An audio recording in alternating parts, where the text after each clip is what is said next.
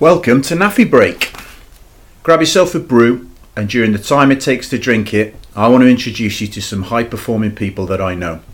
They're not celebrities or athletes, they're just above-average Joes who live normal lives but have shown great skills in achieving successful second careers after serving in the armed forces. Today, I want to introduce you to Martin Longden. Martin and I joined the Air Force together in 1985. He was in the next bed space to me for 7 months, so we probably know each other pretty well. Martin's had a long career in the police service, but prior to that as an Air Force physical training instructor, and now runs a successful sports clothing company called Karuta Sportswear based down in Weston-super-Mare. I hope you'll enjoy his humour, his insights, and hopefully gain a little bit of inspiration from listening to Martin's story.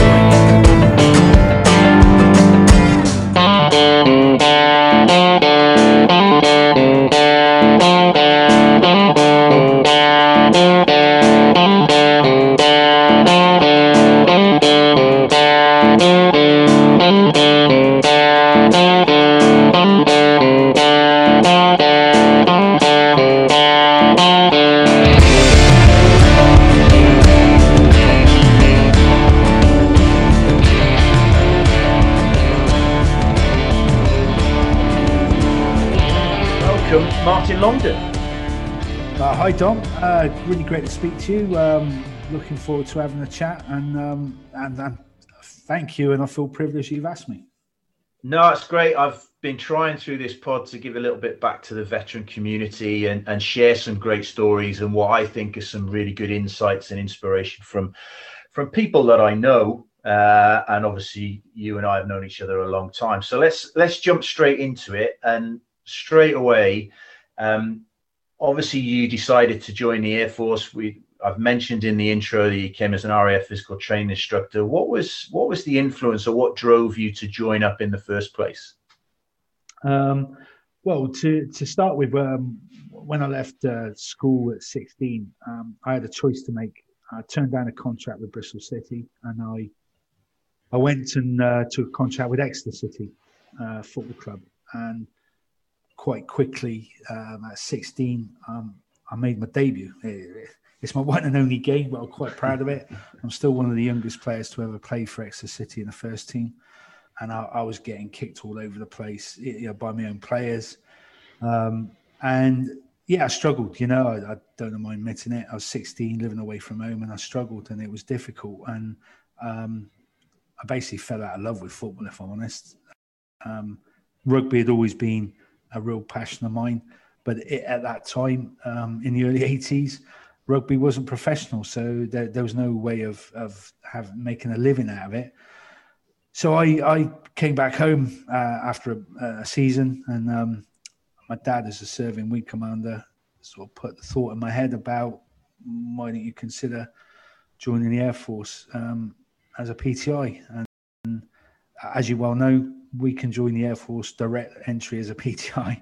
I didn't fancy going to the Navy or the Army because you had to go and do something else. And I didn't really want to do anything else in the military apart from be a PTI.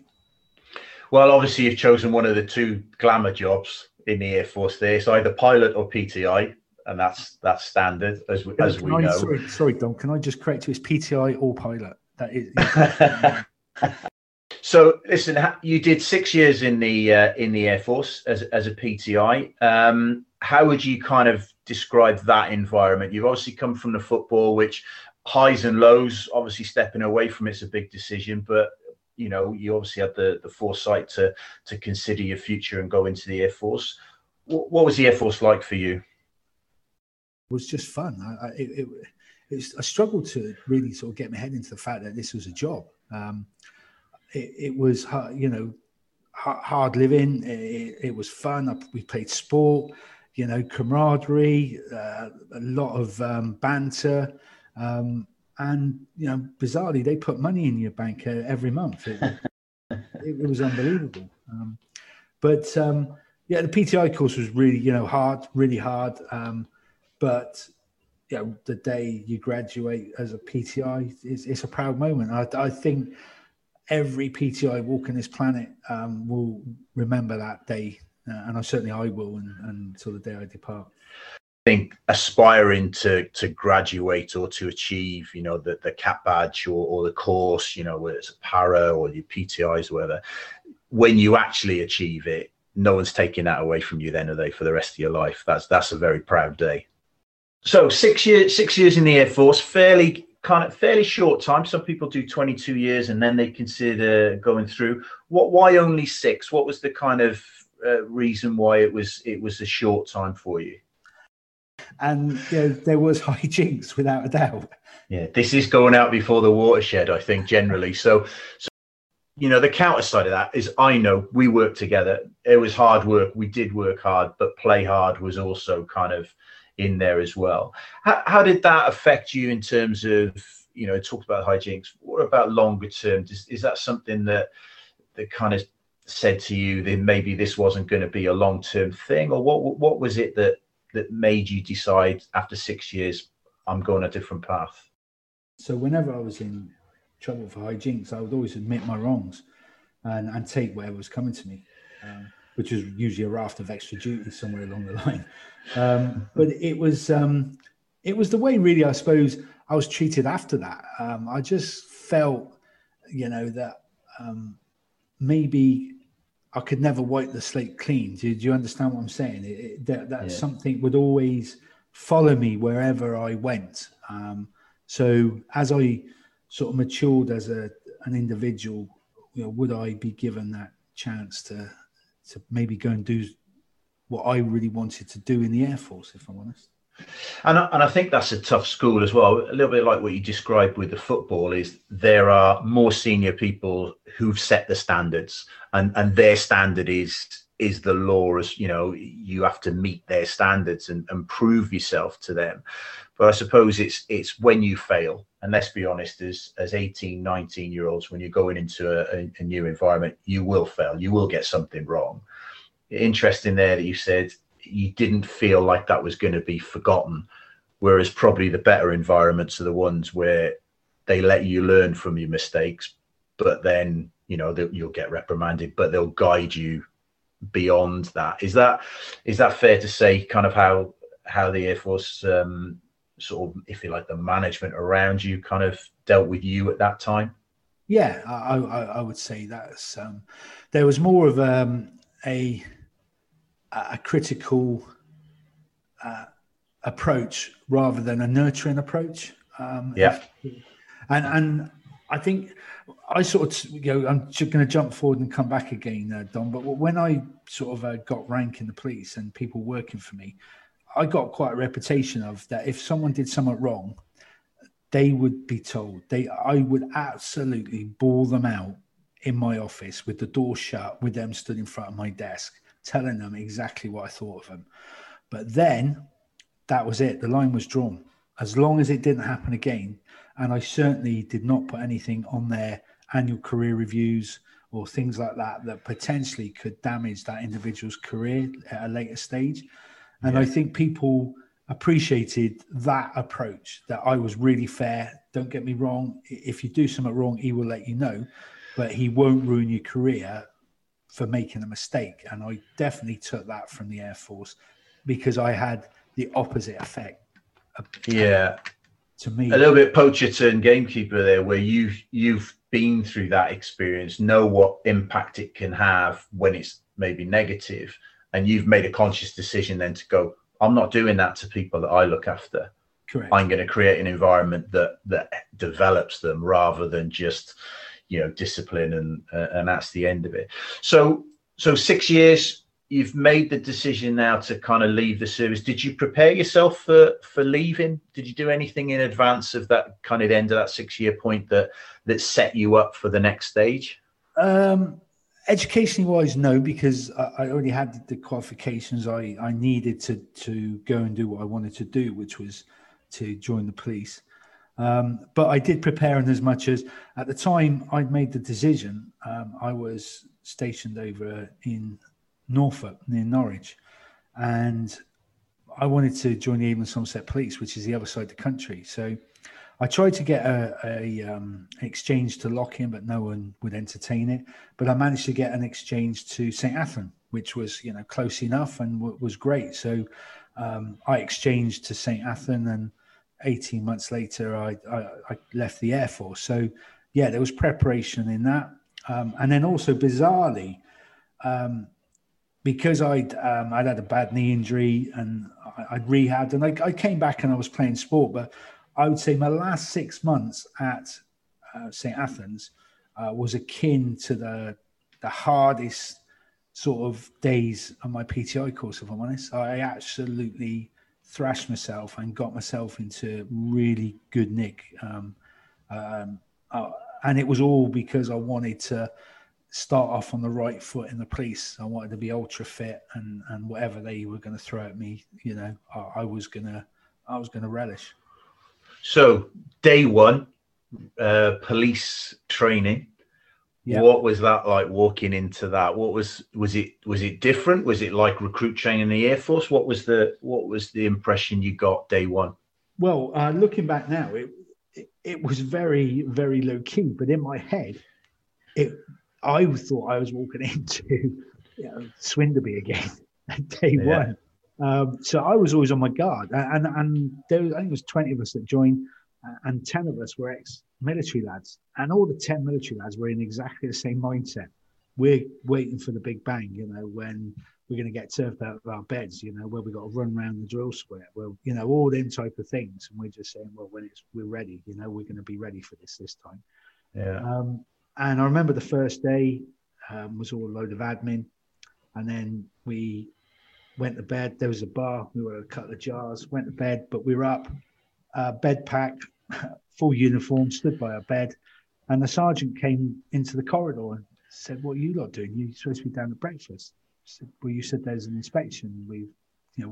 And he looked in the rooms, and he went, "You don't do that here. We don't do that in the police. And get down and have some breakfast." And the second day we did it, and the third day, and after a week, he got the 10 of us in a room and said, "Look, I know you're ex-military lads. We have this quite regularly.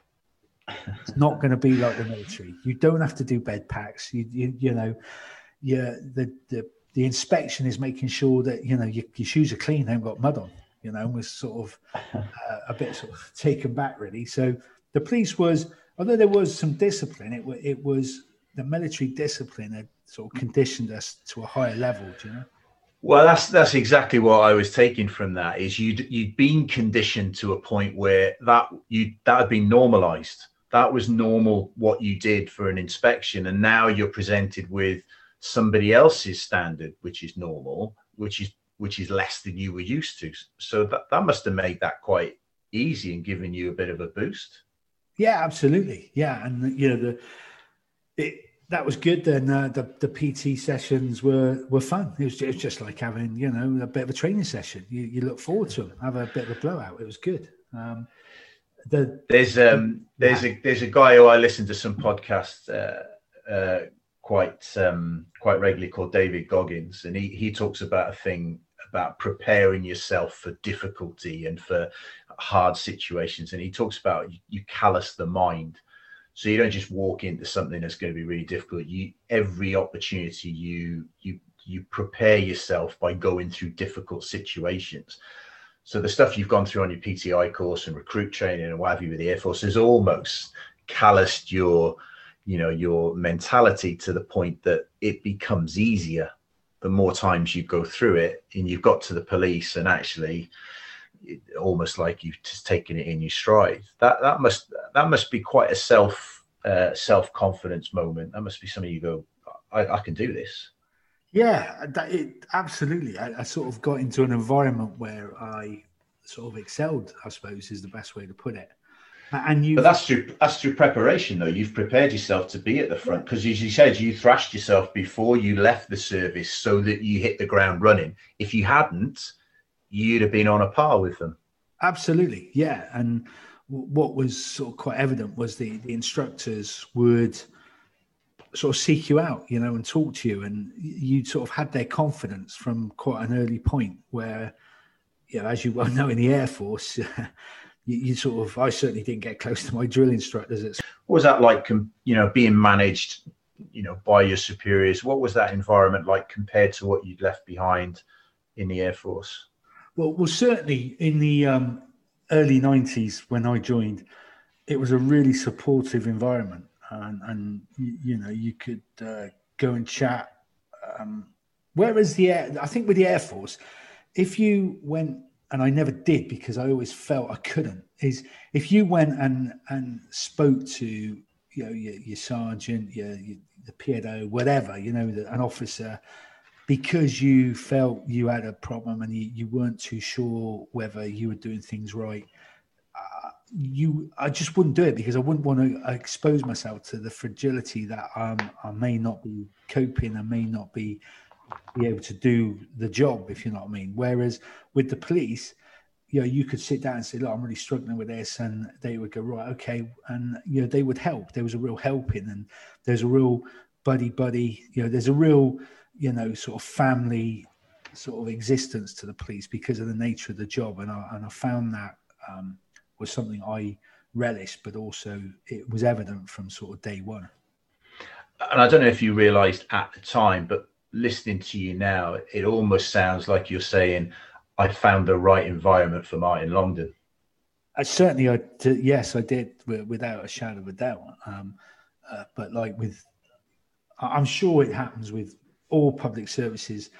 You know, it goes in cycles, and I would say the first 20 years of my service was absolutely fantastic. You know, some of the things I did with regards to the investigations. I became a detective very early. I was a detective after 4 years, which again was pretty unheard of, you know, without trying to sound conceited.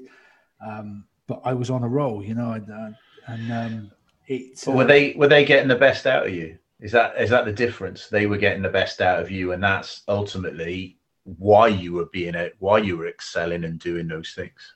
Yeah, absolutely. Yeah, I'd sort of done my growing up, I think, in the Air Force is probably the way to put it. But what do you think your service career, and that's both services that you were in, what do you think that's given you to allow you to be effective now? Without a doubt, it's given me confidence, which, you know, from the person you described, you found quite surprising. And the Martin Longdon now is someone that the Air Force and the police have given them real discipline, real determination. And, you know, detectives, I've said this before, are very similar to PTIs. They're gregarious characters. They're, you know, if you've got a gaggle of detectives, just like you've got a gaggle of PTIs, there's probably somewhat mayhem is going to happen, good or bad. But they were hard-working, you know, folk, and they would think nothing if a job came in late, that everything gets dropped. If you have to work through the night, you work through the night. And PTIs are like that. They're hard-working, and them characteristics have stayed with me into the company I've built. And I think if you speak to the lads that work for me, it's quite evident that I demand that from them as well. It goes back to the hijinks. I remember my dad giving me a great bit of advice, and he said, if you are in trouble, admit it. It'll be less painful in the long run. So there's that honesty value, and, you know, being honest in business to what you can and what you can't do, I think is really, really important. And it's things like that I think is refreshing in business, because you have that determination, you have that personal pride, and you have that honesty with people. It goes an awful long way. It really, really does.